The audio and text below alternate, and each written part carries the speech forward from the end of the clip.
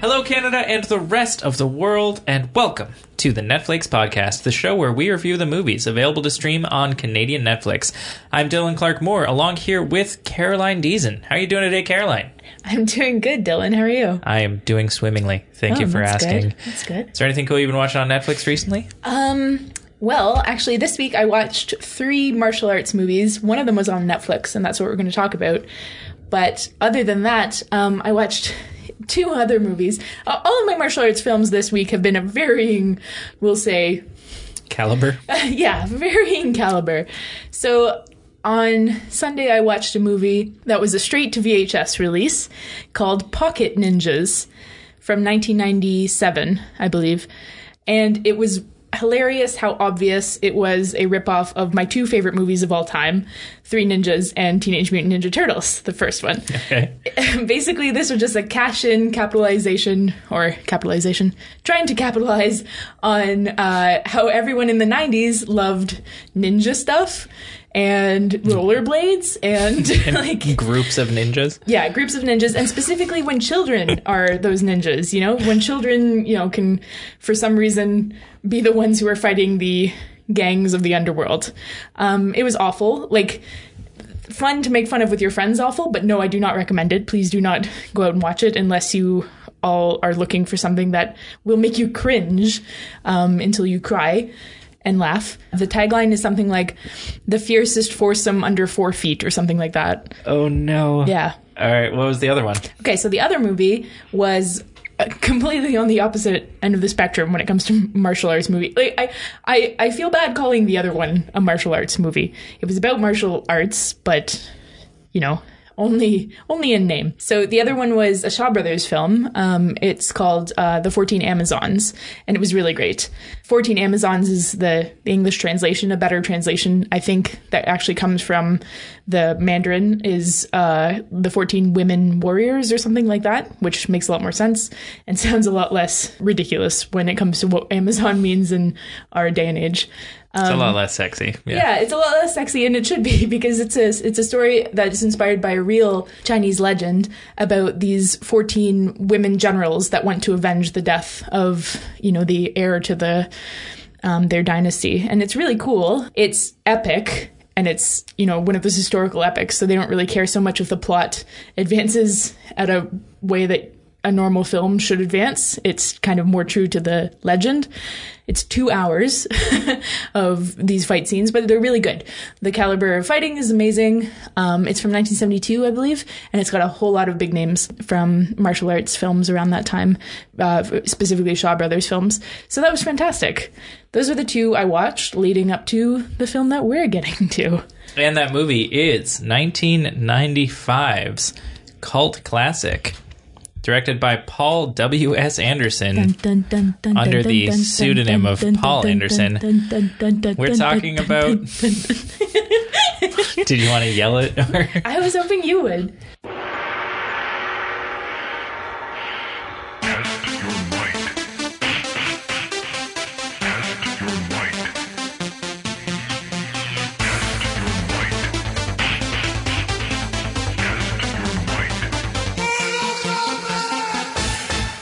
Netflix has some pretty interesting ways of describing Mortal Kombat.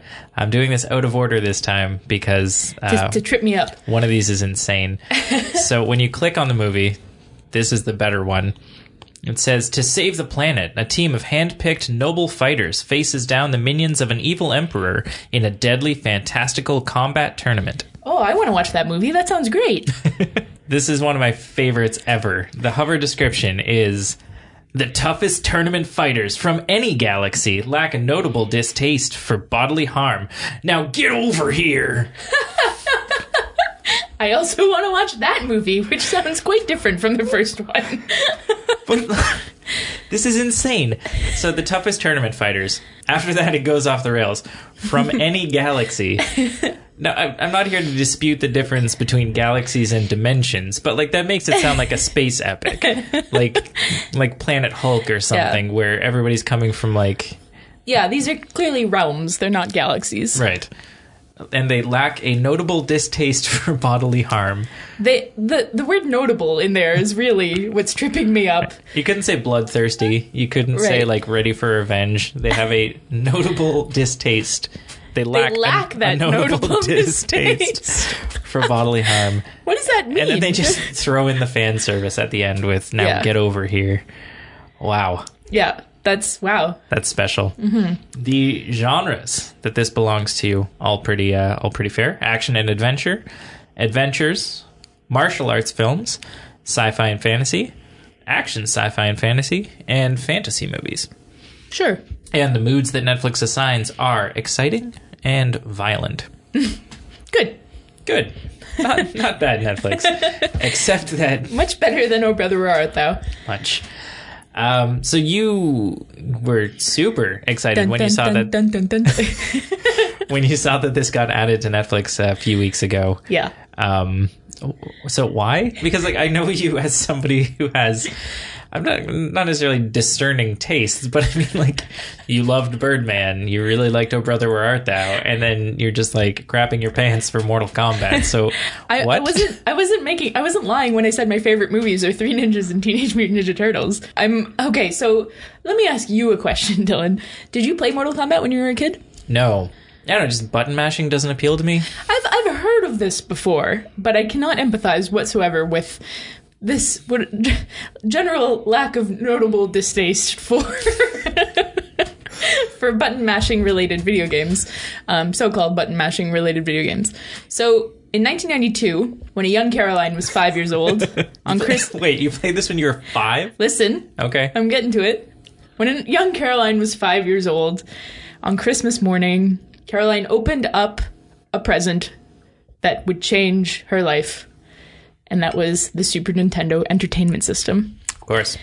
And, you know, I was thinking about this today. I feel like that was the peak of presents for my entire life. Like, not just Christmas presents that a kid gets. Like, I will never be as excited about anything that I receive for the rest of my life as I was for the Super Nintendo. There are very few pictures of me from my childhood because I'm the third kid, so I think my parents just lost interest. Well, yeah, I mean, and you're the second boy, so they already had boy pictures. They could just, swap those in. But the one that stands out to me is there's a picture of me opening the Super Nintendo, and my arms are up in the air. Yeah. Yeah. Super, like, formative Christmas for me, opening up the Super Nintendo. Right, okay, so Super Nintendo was 2 years old. I had 2 years, you know, granted from age 3 to 5 years to get hyped about the Super Nintendo. My neighbor had it, and I wanted it so bad. But 1992, Christmas morning, I got it. And the games that I received with it was the pack that came with Super Mario World. Fantastic game. The other game that came with it, or that I received that Christmas. And I have to acknowledge how awesome my parents are, giving me 3 games to play with it. I also had a younger brother. As far as I could tell, I face mashed him into the wall, and he was not allowed to play with this for a few years until he got bigger than I did, or than I was, so that he face mashed me back and he got to play. But the other 2 games were Street Fighter 2 Turbo, which remains one of my favorite games of all time. Fantastic game. And Mortal Kombat. I was 5 years old, and I had 2 fighting games at my disposal, and I love them both very much. There's a huge difference between Street Fighter 2 Turbo and Mortal Kombat. Do you know anything about the difference between these two? I'm aware that the Street Fighter is like pixely, cartoony, as opposed to Mortal Kombat's full motion video. It was rotoscope. Right. Yeah. And notably more violent and aggressive. So I didn't realize this, but the controversy around the Mortal Kombat video game is what inspired the ESRB rating. That's what brought it into, you know, conception, which I think is amazing. So as a child, as a small impressionable youth, I was playing Mortal Kombat. I don't think my parents really understood what was going on or monitored what I was doing. Mortal Kombat is a scary freaking game. And I was thinking today that possibly it was what kind of, you know, sowed the seeds for some of the weird things that I'm into today. There's a lot of weird occult overtones to these games, a lot of creepiness. You know, there's a stage where you're in a dungeon and there's, you know, corpses or near corpses chained to the walls and skulls with eyes flickering and stuff like that. It's something that a 5-year-old probably shouldn't have been playing, and yet I'm really glad that I did, because it definitely shaped my love with this franchise for the rest of my life. So few years later, the movie came out. I didn't actually see it when it came out. I saw it a couple years later. I saw it when I was 10, and I was so excited to see it. And when I did, I was so happy. I thought it was fantastic. It brought back all this great nostalgia for the games that I was probably still playing at that time.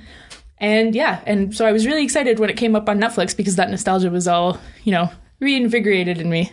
But I have to admit that watching it now, I can see why it makes perfect sense that it was a box office hit and a critical flop. Absolutely. Because there were 10-year-olds like me lining up, or 7-year-olds like how old I would have been if I had seen it when it came out in theaters, lining up, who had played the first couple games and probably saw it multiple times, probably dragged their poor parents to see it multiple times, and it made a ton of money. The budget was $18 million, and the box office gross was $122 million. That's so amazing. I'm actually kind of surprised too that the budget was only 18 million when it comes to it. But yeah, that's why I was really excited to see it. I have deep love for this movie going back to my childhood days. I actually bought this movie on DVD because of its reputation. As a cult classic, you mean? Or as a sack of garbage. You mean a cult classic? Sure. And I couldn't get through it the last time I tried to watch it. It was like a lullaby for me that every time I tried to watch it, I was asleep within 5 minutes. So I stuck to it this time, and yeah. And here we are. And here we are talking about it. I thought that kind of a fun way to have this discussion would be to do a little bit of a character selection screen. So we've got the lead character, obviously, but it really is a video game movie in that... Ensemble cast? Yeah, it's an ensemble cast with a few people who kind of get pushed to the forefront just because if they had done any more ensemble and less having a front person, then it would have been even more of a mess than it ended up being. Yep. So, yeah, would you be cool to go through and talk about maybe one character at a time? Yes, the Mortal Kombat SNES first video game character select screen music is, the best music that's ever been composed. So I want it played at my funeral. So this is great. I would love to do this. All right. So the one that we are going to start off with is... This is going to be interesting because I studied all your moves. I don't have any context for what these people are supposed to be like. All I have to go from is what shows up on the screen. Right. So the thing that I probably loved the most about Kano is with every other character, they kind of tried to explain in like an offhand throwaway line about why somebody is the way they are, or justifying their existence. But with Kano, you just have a guy with half a robot face being a big sloppy Australian guy, and there's no effort to explain it. He's just a mob boss who is pitiful, but for some reason that's considered to be a great representation of how evil humanity can be. It's a really bananas character I think he's supposed to be like looming and threatening, but he comes across more pathetic and disposable, which seems like a big disservice to this guy who's supposed to be one of the, 8 main combatants to either protect or conquer the entire realm of Earth. Yeah, this is all very fair. I think we could consult my Mortal Kombat SNES manual for some background on Kano if you really wanted it.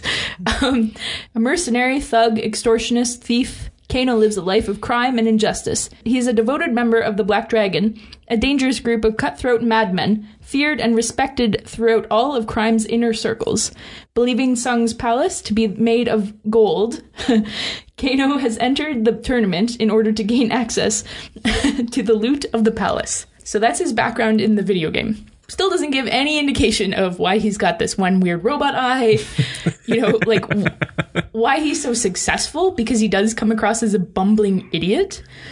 And the worst part about it is that we know that Sonya is after him for revenge, because he killed her partner. Right. But we actually have no idea, she doesn't even give us any indication as to what's going on. You know what I mean? He's an underworld crime boss, whatever. But yeah, we have no motivation for why Kano exists, why he's a person of interest in this tournament.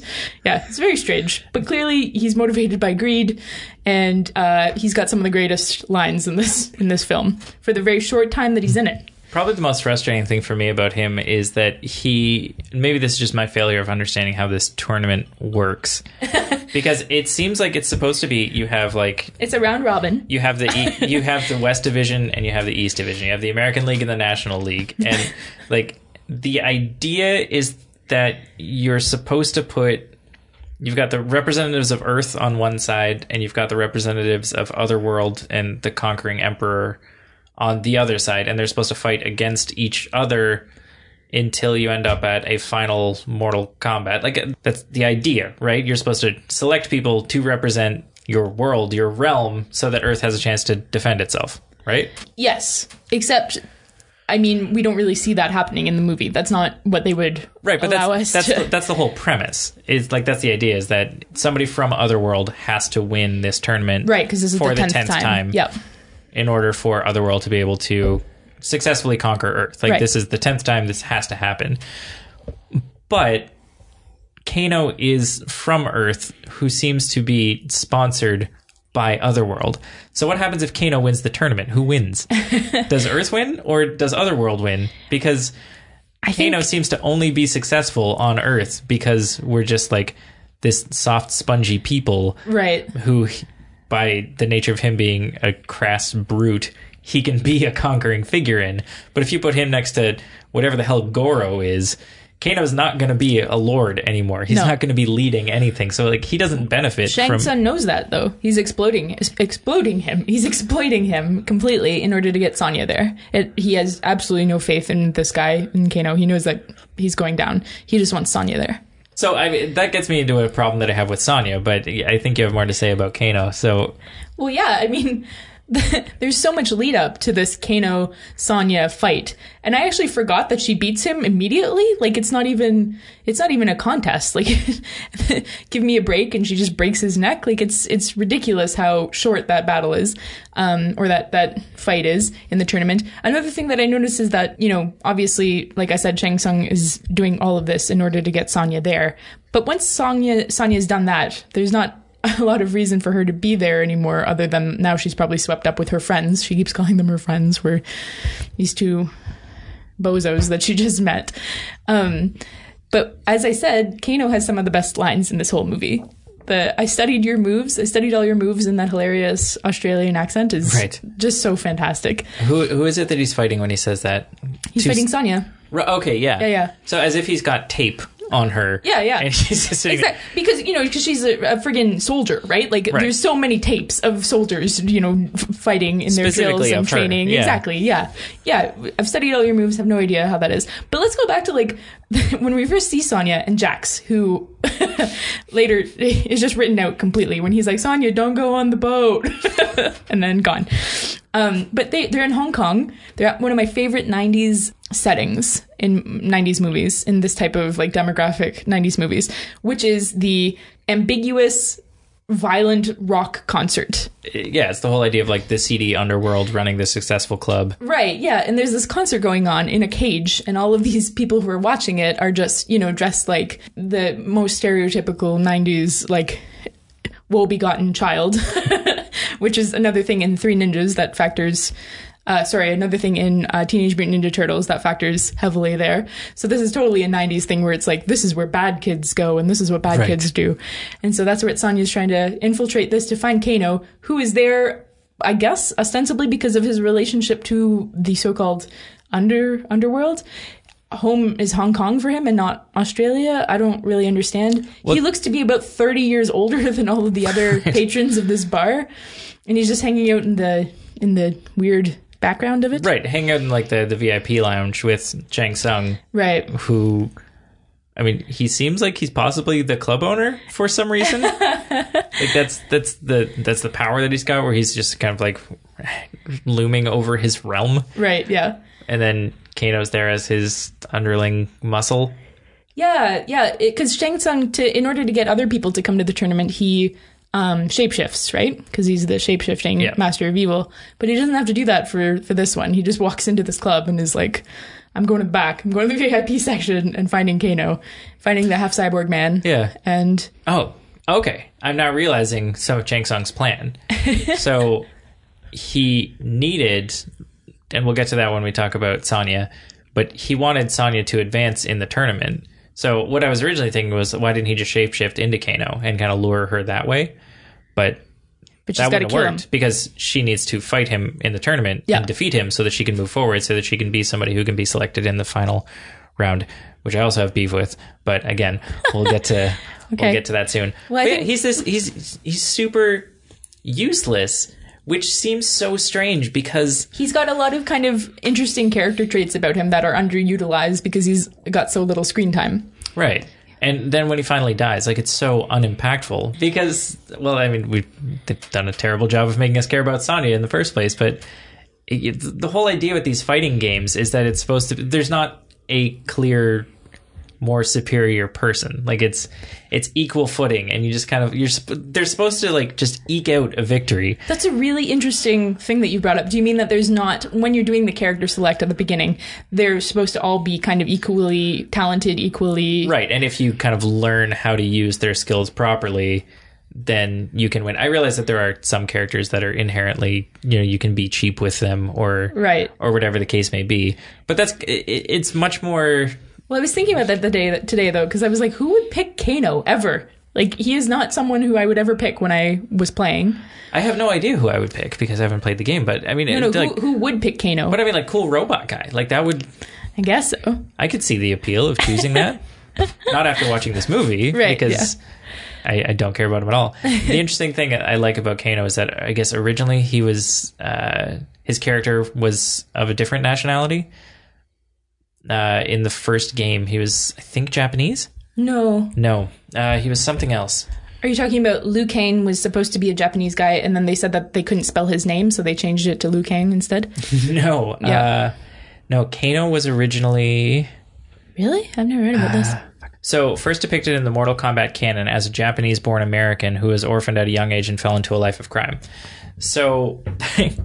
Kano was originally a Japanese-born American. Oh, you're right. Deported from Japan, wanted criminal in 35 countries. Right.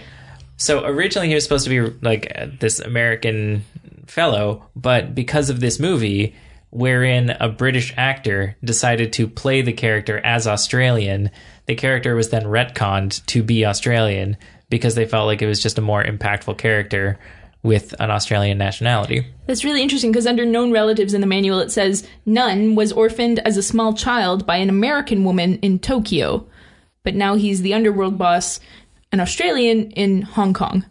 Yes. Okay, sure, why not? I'm okay with it. I'll allow it. So Kano, he's also 35, which is one of the oldest adults, not counting the immortals or the extremely old mystic beings in the tournament. Right.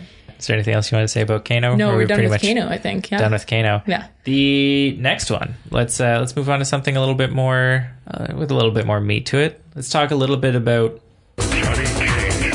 So one of the three main characters, I guess, in that he gets a lot of screen time without really, again, doing much of anything. I think that's going to be a recurring thing of like underbaked character, does fights. Right. He's the one that out of everybody we actually have the strongest sense of exactly why he's doing what he's doing, because we get told 3 times why he's doing what he's doing. That he's this American actor who is quite skilled at martial arts but has decided to pursue a career in acting where the critical masses have failed to appreciate that what he's doing is actually quite real and quite authentic, and he just wants to prove himself to the mass populace. Right, because of his ego. Right, because he needs people to believe in him. And yeah, it's not enough that he's got $500 sunglasses and all this luggage and everything like that. He wants people to know that he's really fighting. Right. He needs people to believe that he's the real deal. And he's told by Raiden that this is his big flaw. This is your fatal flaw.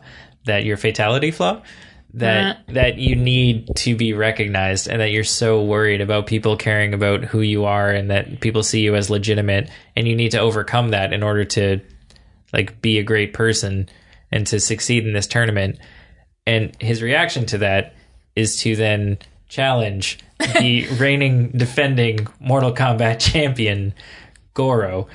So we get to all the beats are there for you need to learn your lesson, and then he proceeds to embrace his character flaw and just go all out with regards to being the worst part of himself and trying to save the day and really setting up the rest of the tournament to be thrown out the window for the sake of his ego. But then Raiden cheers him on for that and says, yes, like finally one of you gets it.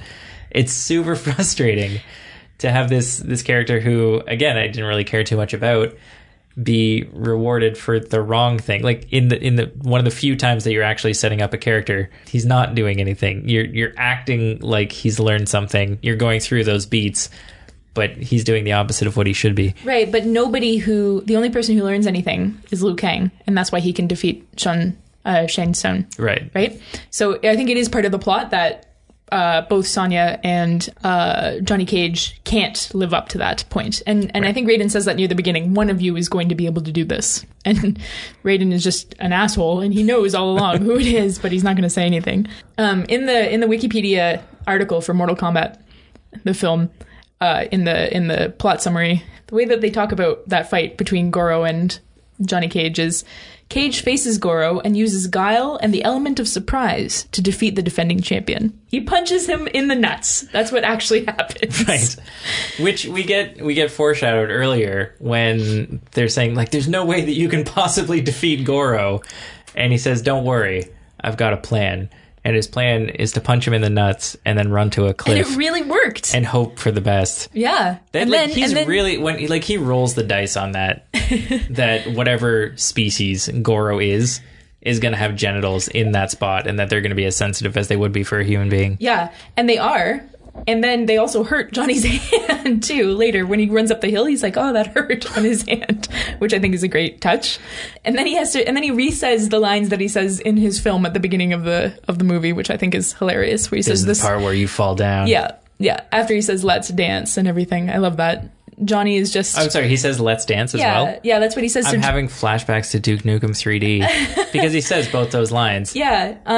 He says, this is the part where you fall down and bleed to death. But then he also says, let's dance when he's talking to There must be some sort of crossover there. There must be one was inspired by the other. There has to be. Yeah. But yeah, Johnny Cage is a hilarious character because he is definitely like you said, there's a lot more focus on him than some of the other characters. And part of that, I'm sure, is because this is a film that is catered towards Western audiences. And this is our kind of like big Western, muscly character, right? Right. Do you know about the two other people who were supposed to play Johnny Cage, but didn't get to? I've heard Brennan Lee. Yep. Until his incident. Untimely demise. Yeah. Yeah. And then I've heard rumor of Johnny Depp.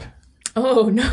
That Johnny Depp and somebody else were in the running for it, but wow, Johnny Depp. I don't even. Okay, so... But we're thinking, like, Crybaby era Johnny Depp here, right? Like, yeah, but he's not a martial artist. Like, at least get someone who does... But neither's the actor for this. Like, he was, yeah. Okay. I thought that he trained in that stuff because he got this role. Okay. No, he was... No, I looked it up because there are times where you're like, really? Like, this is the best guy you could have got? Like, at the beginning when he's filming in the warehouse and he does this kind of, like, low roundhouse kick. It's just really... it looks stiff. It looks stiff. So who is the other one? Who was the other? It was Jean-Claude Van Damme. Right. Right. And Jean-Claude Van Damme said no because he was working on the Street Fighter film. Right. So there we have a little crossover with 5-year-old Caroline. But, that's because the world revolves around me and what I would have been interested in. So if you think about either of those two people playing Johnny Cage and how this character was written, it comes off completely differently. This guy who ends up playing Johnny Cage, Lyndon Ashby, no name, not recognizable, but is playing who is supposed to be the biggest action star of his time, right? That comes across so differently if you actually had Jean-Claude Van Damme playing him. You know what I mean? Like, right, because instead of it being, like, I didn't feel like he was this big action star. No, you kind of feel like he's like a B action star. Right, like he can't get the respect that he deserves. Yeah.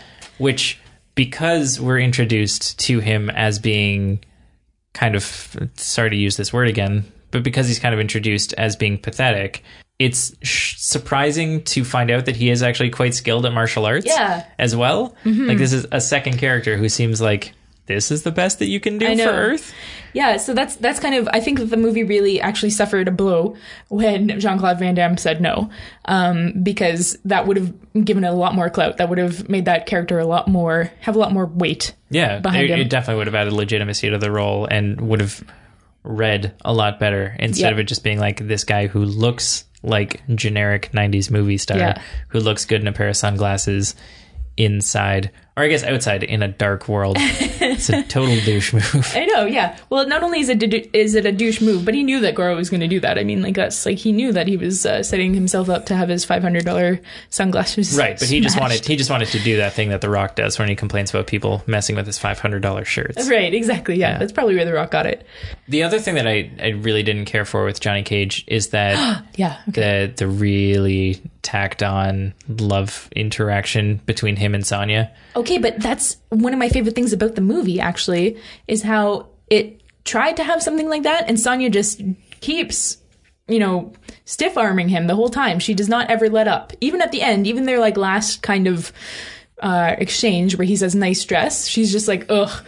Like, even then, when they've been through the worst of it all. Right, but then when they're walking away from the whole debacle, he's got his arm around her and they're smiling at each other. There is that I'm going to chalk that up to camaraderie after having just saved the world and, like it being we're on an even, I finally respect you as a fighter because we're on an even plane and my ego has been checked a bit. Yeah, it wasn't her reaction to it that I had a problem with. It was that he seems like the kind of guy who's just going to flirt with everybody. Yeah. And then when he all of a sudden, like this is when he decides to challenge Goro, that's the first time that he does something legitimately heroic where we can be like, all right, selfless. Like you do have like some courage to you. And then he puts all of that on Sonya. He's like, I can't imagine anybody having to fight you.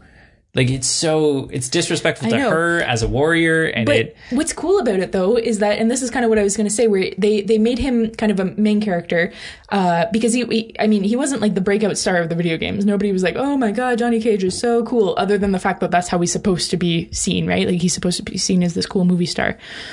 But the movie never tries to make us think that Johnny's racism towards Liu Kang at the beginning of the movie or his gross sexism towards Sonya is what's cool. Like, the movie is never kind of like showing little kids who are going to watch this that like, this is how you be a cool movie star dude. He's always shut down. You know, he's always ridiculed for it. Liu Kang takes him to school when he offers to, or when he demands that he, carry his luggage, and he just throws it in the river. I love that. Or the lake, or no, it's an ocean. He throws it in the ocean. He takes his money. That's one of my favorite parts. Yeah. And then every single time that he comes on to Sonya, not only does Sonya, she doesn't just ignore him and walk away and feel uncomfortable. She overtly tells him, leave me alone, and I'm never, I don't need you and all this. Mm-hmm. And I love that. I love that he's never rewarded for any of these terrible traits that he possesses. Yeah. And like you said, and then he finally steps up and does something for the good of the group instead, which I think Raiden is pretty sure could go either way, which I really like, because Raiden's just kind of like, I don't care if this guy lives or dies, and at that point nobody else does either. His so-called friends do not care either. Yeah, I couldn't get behind him, and I guess you're not supposed to, because eventually you are supposed to get behind Liu Kang, but I found him to be I love when he defeats Scorpion in the forest, and he throws that, I guess they're not in the forest at that point, they've been transformed or transported elsewhere, and he tosses down his signed photo, right, like to my loving fan or whatever, right. Signed Johnny Cage, right, which is that's his friendship finisher, yeah, from the second game, yeah, right, yeah. I love that it suggests that that's either his friendship way of ending that fight, right? That in terms of like the logistics of it, that means that Johnny is either carrying around pictures with a marker, or has pre-signed a bunch of these things, brought them with him to this tournament as he's getting dressed for his fight. It's just all still there. I bet that not only are they pre-signed, but that it wasn't even him that signed them. Like, I bet that was like some intern back at the studio's job to sign, 20,000 headshots that he has to carry around with him wherever he goes. And that's the best part. Like, that's not for anybody else. Like, in that part of the world, like, in that dimension that he's been transported to, nobody else is there. He's doing that for him. Yeah, yeah. He's just patting himself on the back and just embracing the movie star role. Yep. Although, now I'm worried. So where did they go? They went to some crazy hellscape, But then how do you mean when Scorpion when Scorpion like brings him through the portal, right? And they go to this other world? How does Johnny get back? Like, Johnny's got no idea where he is. My question is, why is Johnny in that forest alone to begin with? My counter question to that is the way this tournament works. In terms of, maybe I'm trying to just apply structure where there is none, but whenever Liu Kang fights in like a ring of flags, and it's being overseen by Shang Tsung, and it seems like it's all very sanctioned. Whenever Johnny fights, and when many of these, I guess their structure as well, when Kano fights Sonya, like there's a time and a place for these fights to happen, but I think because there are different arenas in the video games, you have Johnny just like walking through the forest, Scorpion attacks him, and that's when they have their fight. Yeah. Like there's nobody monitoring it. There's nobody. This is an excellent question, and one that leads me to say something that I probably should have started with by saying that this is a movie that if you're not familiar with the video game franchise, I can see how alienating it can be, because many of these questions that we have can be answered, at least, you know, to what degree of satisfaction you have to decide, but can be answered by precedent set in the video game series. Right. Or then that the franchise changed. So for instance, the things about one of my favorite parts about this movie, and that I think it gets really, really well, is the settings. The settings are gorgeous and over the top. They actually filmed a bunch of it in Thailand, which is crazy. And the setting in Mortal Kombat games has always been a huge part of what makes them so horrifying to play. The settings in each stage of the games are always over the top and scary. Yeah, so the settings of the game, along with the environmental hazards that we then see at the end of the movie when the spikes are, you know, rising up out of the Mortal Kombat logo, these are all things that are in the games, and that's why I think some of the stages are really nice, like that one on the beach with the flags where Liu Kang has to fight Katana, or the one in front of all of the monks. Those are specific, direct recreations of settings in the games. Then there's also settings that are just kind of haphazardly, you know, randomly on a cliff or on this weird bridge that's decaying and things like that. And then in later games in the franchise, you see interactions between the fighters that are going on while they're at the tournament that aren't the actual scheduled tournament fights, and they're just beefing with each other and they get in fights. So there's ones, you know, where Johnny Cage is walking down, you know, like a narrow staircase, and he like hits the shoulder with Subzero and they have to fight, that type of thing.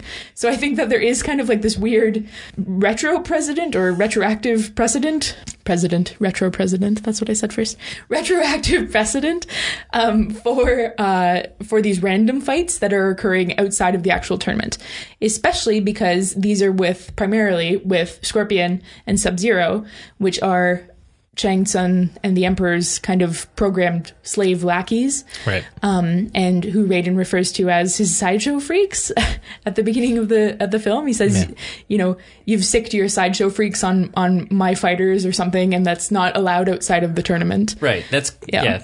Hello, Pot. I'm Kettle. I've noticed you're black. Yeah, exactly. Yeah. So there is some sort of reasoning behind why some of these are obviously really nice settings for these fights, right? And sometimes there's just random fights that don't seem part of the tournament at all. Right. And that's where it's unfair for me to dislike this in some ways, because it's not made for me, in that I'm not familiar with the source material. So I felt like there was fan service that I was not fully appreciating, because it's so over the top with its fan service, with its constant repetition of catchphrases and things like that, where I was like, okay, I understand what you're doing, but it's not resonating with me because it's not for me. Even Johnny Cage's sunglasses are something that are important in the video game. Like at the end, when one of his kind of taunt moves when he wins a round is to put on his sunglasses, you know, all tauntingly. Yeah. All right, the next one, and I have next to nothing to say about it, is... You have next to nothing to say about Subzero? Fan favorite Subzero? Fan favorite of the franchise. Right. But granted. So, try to see this my way. I know, I am. So he is... Try to see it my way. No, I'm just kidding. This is a character who, I mean, he's got a cool power. He controls ice, it seems, and is hidden behind a mask and is identifiable only by his power and the shade of his hood. Well, yeah, he's the one in blue. Yeah, he's the blue guy. Okay, so just understand that this is where I'm coming from. Yeah. He is the blue guy who does ice things. Yeah. And he fights people. Like, what else is this character? Like, he's a lackey in this, which seems... Unfortunately, he's underutilized in this movie, but so is Scorpion. So are a lot of the... Yeah. You know, we've talked about how this is an ensemble cast in many ways, and that there are...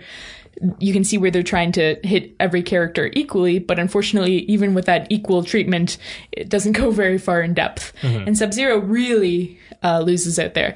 And I heard that Subzero and Scorpion weren't even going to be in this movie, and then it was testing really low with their test audiences. Imagine that. Yeah, so they had to add Scorpion and Subzero because that would add more fight scenes. But it's also important to think about how Subzero and Scorpion are the only fighters that we see that use magic. Yeah, they use magical powers. And when we were talking about, you know, who would ever pick Kano, I always picked, I sometimes picked Sonya because I was kind of like, she's the girl and I'm the girl, but then that got boring. And then so I always pick Scorpion and Subzero and Raiden because he's a playable character in the game because they had the magical powers. Why wouldn't you pick the character with the magical powers? Like, that's so much cooler than the dumb humans who can just, you know, do kung fu really well. Yeah, that was the one boxing game, or the one fighting game that I do remember playing on, I can't remember, it would have been the Super Nintendo, was Killer Instinct. So I think it's like a ripoff of Street Fighter, isn't it? It's more of a Mortal Kombat clone. Is it? think. Okay, never mind. Yeah. Well, I mean, they're indistinguishable for me pretty much. Oh boy. But it's like bananas characters. Like you have like a werewolf, and you have and I had the same problem where I was like, why would I pick the American boxer when I can be a velociraptor? Well, that is bonkers. Like there's no contest here. Why? Right. Why would you not choose the flaming skeleton? Like right? Yeah.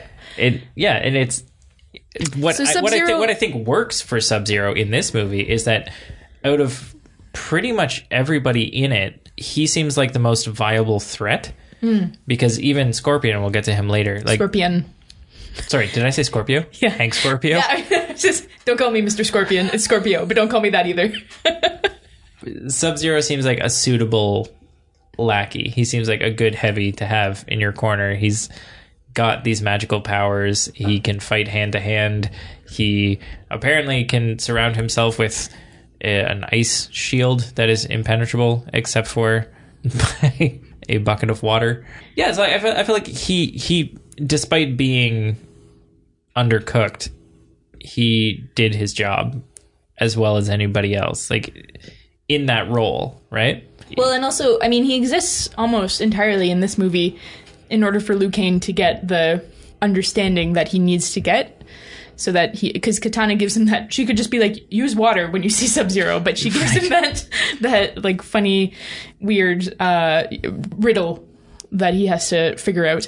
And that gives him the confidence and kind of the wisdom. And this is all tying into, I think, his Shaolin monk background, right? Like he needs to, and Katana talks about how he'll have to face himself, his worst fear, his enemy himself. Right. And then his worst fear. Yes. Yeah. And so as far as I can tell, the only reason that Sub-Zero exists is so that in this movie, in the plot, is so that Liu Kang can overcome something that he didn't realize that he had. My favorite thing about that whole, you know, how Sub-Zero eventually dies is that when Katana first tells Liu Kang, you know, to use the element that brings life, she's like, use the element that brings life. And he's like, what? Like, I love that reaction. There's, you know, just unbridled, like, what are you talking about? That's ridiculous. Fantastic reaction from who is supposed to be, you know, this pretty wise, and well, I guess that's how he learns it, right? He has to come into his own there. So yeah, I agree completely. He has to show his work. Yeah, exactly. He has to show his work.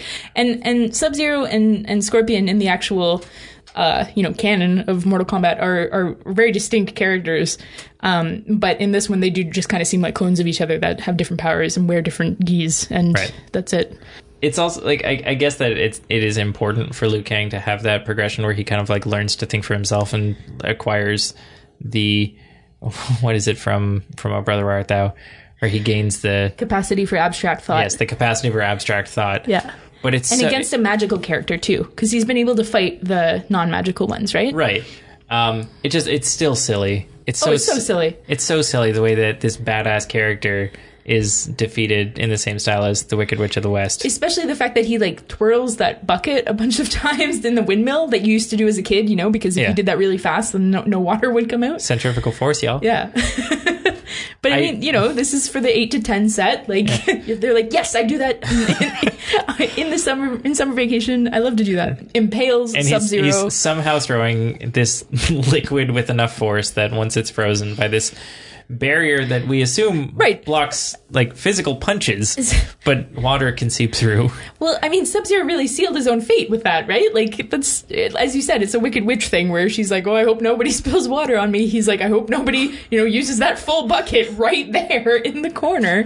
It's unfortunate. As if this must have happened before that somebody's used water, because Katana knows. Yeah. And it's not like if you're, when you're playing Pokemon, when you're fighting against an ice type, you're not thinking, I better bring out my water Pokemon. Like, there's nothing intuitive about water defeating ice. You'd think probably your worst case scenario here is throw water at it, because then you're just giving him more to work with. Yeah, like especially because Katana gave, unless she's like prescient or something, I'm not sure, but she gave that advice, a day before or something. It wasn't as if she saw the bucket there and was like, and saw that mist of, Sub-Zero temperature and put 2 and 2 together. She just assumed. Like, wouldn't better advice be fire? No kidding. Like, use Charmander in this case. Yeah. Everybody knows that. It would be amazing if she actually intended for him to like use Earth in some way, and he just misunderstood. Or air. Yeah, exactly. Yeah. Maybe that's why it was so ambiguous, because she was like, just use something and come up with it at the time, and whatever it is, I'll pretend that that's what I meant. So Sub-Zero, woefully underrepresented, but somehow effective in that. Yeah. Similar and somehow stranger. Next up is Reptile. So is this a particularly weird one? Because I can't imagine that there is a strange chameleon-looking, skinny, twiggy reptile in the games, right? But no, I'm forgetting entirely that in the first game that I played, it was only Scorpion and Sub-Zero. Yeah. And neither of them, their origin is like really unknown or whatever. But Reptile is a clone of one of them. He's a character swap. Yeah. He's like a clothing swap. No, not just that. I mean, yeah, clearly. Oh, like literally a clone. Yeah, he's like literally a clone of one of them. Okay. That the Emperor made in order to get it so that he will be his slave. And that's why Reptile is more under his bidding, under Shang Tsung's bidding, than the others. So that's what's going on there. I forgot about that. Because Reptile's not in the first one. Anyway, yeah, so I have not played the second Mortal Kombat game where Reptile was introduced as a clone. But so I don't actually know what his special moves are or anything like that in the 2 games that led up to this. And my God, the CGI has not... Is it even CGI? Like, whatever computer graphics that is has not held up. Yeah, I feel like you would have been better off doing like a stop motion, like Harryhausen thing with this character. I get that he's a chameleon and he can blend into the background and become invisible. Right. But I feel like when the character is supposed to be standing out because he's this multicolored jumble of nonsense, he still blends into the background by accident. Yeah. So while I was watching the movie today, I have a really funny Google search history as a result of me trying to be like, why is this happening? And one of the things I searched is, why is Reptile made of cockroaches and worms? Like, at the end when it's like when Mr. Oogie Boogie from which makes more sense when you think of it that way. Nightmare Before Christmas. But like Oogie Boogie makes sense because he's just like a bag of gross, and like kids don't like worms and cockroaches, but neither worms nor cockroaches are reptilian. Yeah, no, Reptile's physiology makes no goddamn sense. Especially when you think of him being a clone. Right. So he is, which there is no trace of in this movie, so I do not accept that as movie canon. So he starts off as a literal reptile. No, he starts off as like a statue of a reptile. Of a very strange looking reptile. Who comes to life, gargoyle style, runs around, and seems to have like some power to him. He can like spit acid, like if you need to take care of Wayne Knight. Sprays. I mean, that was him too. That was another cameo from Reptile there. sprays Liu Kang in the... That's only 2 years apart. No. When did this movie come out? 1995. Yeah. This movie came out 3 years after Jurassic Park. Think about that CGI for a second. Oh, goodness. So he comes to life, is this spindly reptile creature who is powerful-ish and sneaky, and then Liu Kang kind of beats him up when they get to Otherworld. Is that what it's called? Otherworld? Yeah. Yeah. When he gets to Otherworld, and then he stumbles backwards into a skeleton, which, like, absorbs him against his will, it looks like. Because there's that point where Reptile's trying to, like, struggle out of the ribcage that he's fallen into, right? Am I misremembering that? Okay, well, like, you're remembering it. It's called Outworld, by the way, not Otherworld. But I watched that scene, like, 3 or 4 times because I don't understand what happened there. Right. Especially because it just cuts to the oozing bugs, and it took me, like, 3 or 4 times to understand that was coming from his carcass, but also right. Okay. Is that his carcass that has now like disintegrated and the reptile being has left the carcass? Is that what we're talking about? Yes. So I'm talking about when he gets into that in the first place. Right. So when he falls into the skeleton and then the skeleton kind of like grows in around him, where he becomes a separate stone gargoyle looking thing, which then immediately magically transforms into basically a palette swap of right. Scorpion or Subzero, where he's just green, so that they can have hand-to-hand combat. Okay. Oh, yeah. Okay, so you're saying that it's like he needs to mesh with like a corporeal form in order to become a fighter. I'm not even saying that he has to. I'm saying that's what happens. It seems like that's what happens, yeah. But like he was a viable opponent beforehand in lizard form. Like, he can spray acid, and he's spry. Like, there was no reason for him to adopt this other form. And again, it happens against his will. The reptile is struggling against being absorbed into this thing. So then, when Liu Kang... messed up. I didn't even, like... I don't know what I was thinking while this was going on, but I was clearly in, like, kind of little kid mode where it was just kind of... You're just accepting it. Yeah, here's what's going on. Sure. But, like, am I missing anything in that? Or is it just complete nonsense? Right, so then Liu Kang figures out how to defy gravity and do a whole bunch of, like, spinning kicks and knocks Reptile over in human form and then stomps on him until bugs pour out of the body and the little reptile thing falls back out because he's now separated from that skeleton again. But and then he stomps on the reptile. And then he stomps on the reptile to finish him off. Yeah. That's his little fatality. Yeah. So the Wikipedia does not help at all. It says Liu is attacked by Reptile, but eventually gains the upper hand and defeats him. Right. Do you want to watch that scene? Yeah, sure. Okay. So it makes no sense, right? No, like, it does not. We just watched it again. The best part is that when, like, it's the bicycle kick, the flying kick that actually does the damage and separates Reptile from its newly acquired human body before it even lands. Like, there's no final impact. It just spins around conveniently through the hole that he knocked them through in the first place and then collapses into a pile of goo and bugs and then a little reptile inside of it. It's the most extreme example of just total batshit nonsense in this movie, I think. Yeah. And I was just willing to accept it until you brought it up. Sorry. The other amazing part of it is that it's the only time in the whole movie that anything like this happens. But Reptile's name gets announced via voiceover just because. Yep. When he takes on human form. Yeah, like, he gets announced. It's bananas. Yeah, I like to picture that, the movie theater is full of children. As soon as the announcer came over and said Reptile, they all just started losing their shit and throwing popcorn up in the air and cheering. I wish that I could watch this movie like that. That would be so much better. That's how I was watching it until you made me rewatch that scene and pick it apart. I'm sorry. Dylan. You shouldn't agree to do podcasts on things that are sacred to you. All right, let's finish off the trio. Let's talk a little bit about... So Scorpion is similar in terms of lackiness. Obviously has special powers. Right, he's one of the freak show. And the CGI on that hand thing is so sad.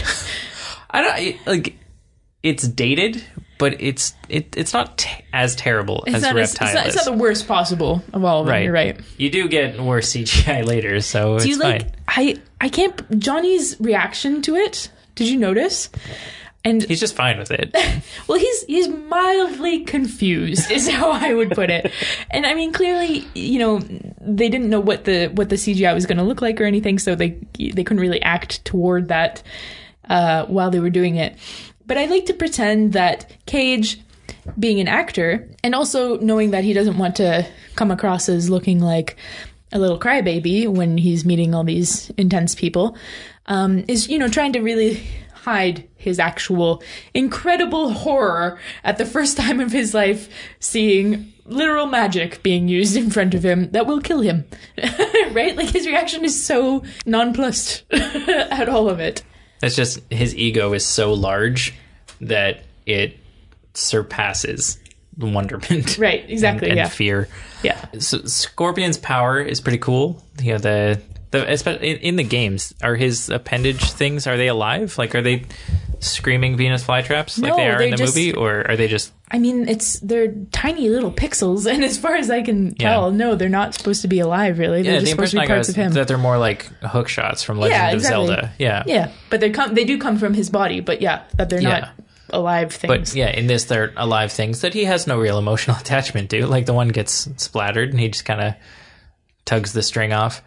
I think that Scorpion suffers not so much because of his powers or because of his capability, but because, one, he doesn't get a cool, badass fight scene like Subzero does, because Subzero is the one who's used as an example of what to expect in the tournament.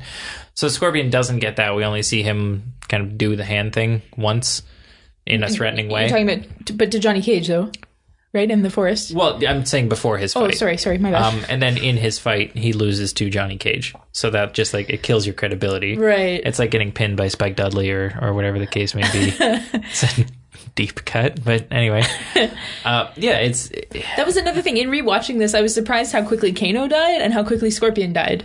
I was really surprised by both of those early deaths with unceremonious, they didn't really get to kind of prove themselves. Right.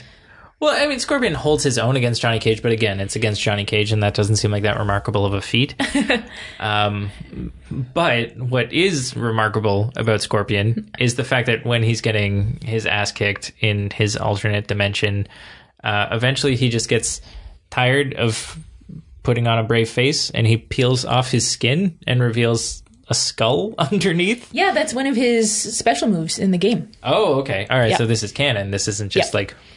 messing around. Yeah, and that's not... I don't think it's even his face. That's just the mask. He pulls off the mask in the game, and he's a skeleton underneath. Okay. But in this, he's peeling... Like, he's clearly just like... He's got skin and then a mask on. Yeah.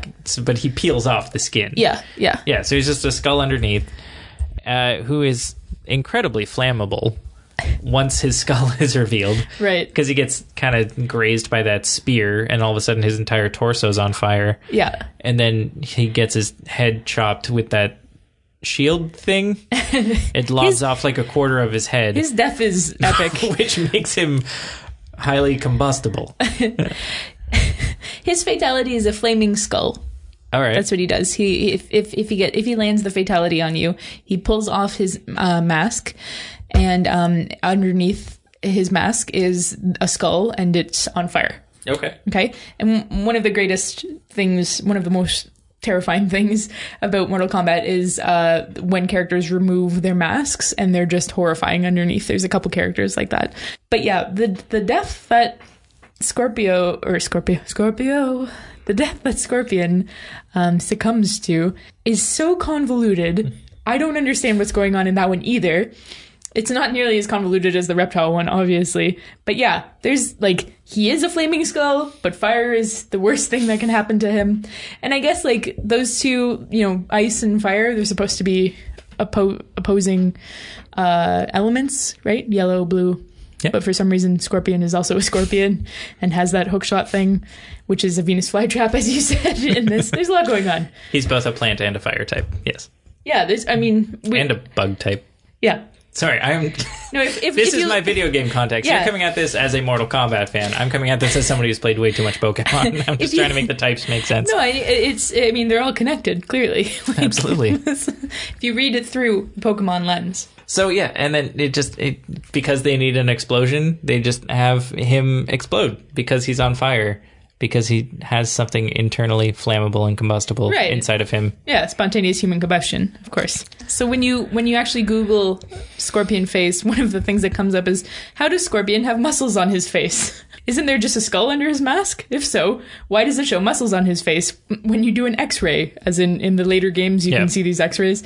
Yeah, so there's clearly some questions to be asked around this whole peeling the face off thing, which is actually just supposed to be his mask, but then he's an animate skull underneath. Just deal with it. Rough. Yeah. Okay. Just go with it. Just accept it. That's the thing, is like that's how you deal with this movie. Yeah. You just go with it, you accept it, and you move on to the next thing. So in the manual, his legal status, because they each have these kind of stat cards that come with the manual, and his legal status in the manual is Scorpion is a reincarnated specter and has no legal status. So what are you going to do about that, Dylan? Reincarnated specter. Answer to all your problems. You have some questions about the movie? Scorpion's a reincarnated specter. Answers all my questions. Exactly.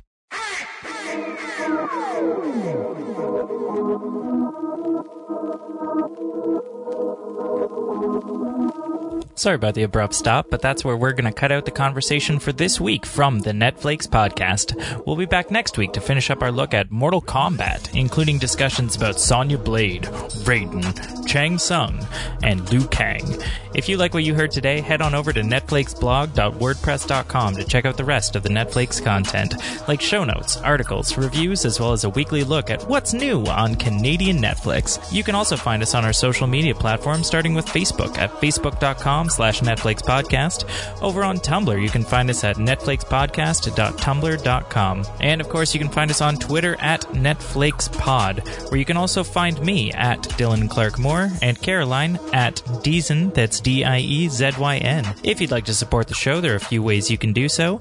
You can start by heading over to iTunes and subscribing so that each week's episode comes straight to you. While you're there, drop a rating and review to let us know what you think. You can also contribute directly to Netflix by way of our Patreon campaign, whether it's for the rewards like shoutouts on the podcast or customized content, or if you'd just like to see us keep doing what we're doing, you can pledge your support over at patreon.com. The Netflix podcast is produced and edited by me, Dylan Clark Moore. The theme music was provided by Zach Moore. Speaking of music, what you're hearing right now, or I guess what just ended, is a very appropriately titled piece called Roundhouse by artist Para Palabras. This is yet another track from the album Forest City Series Volume 2 from record label A Person Disguised as People. I'll be sure to include proper credit and links in today's episode show notes. Thank you so much for checking out this week's episode of the Netflix podcast, and be sure to join us here next week to finish up the conversation about Mortal Kombat.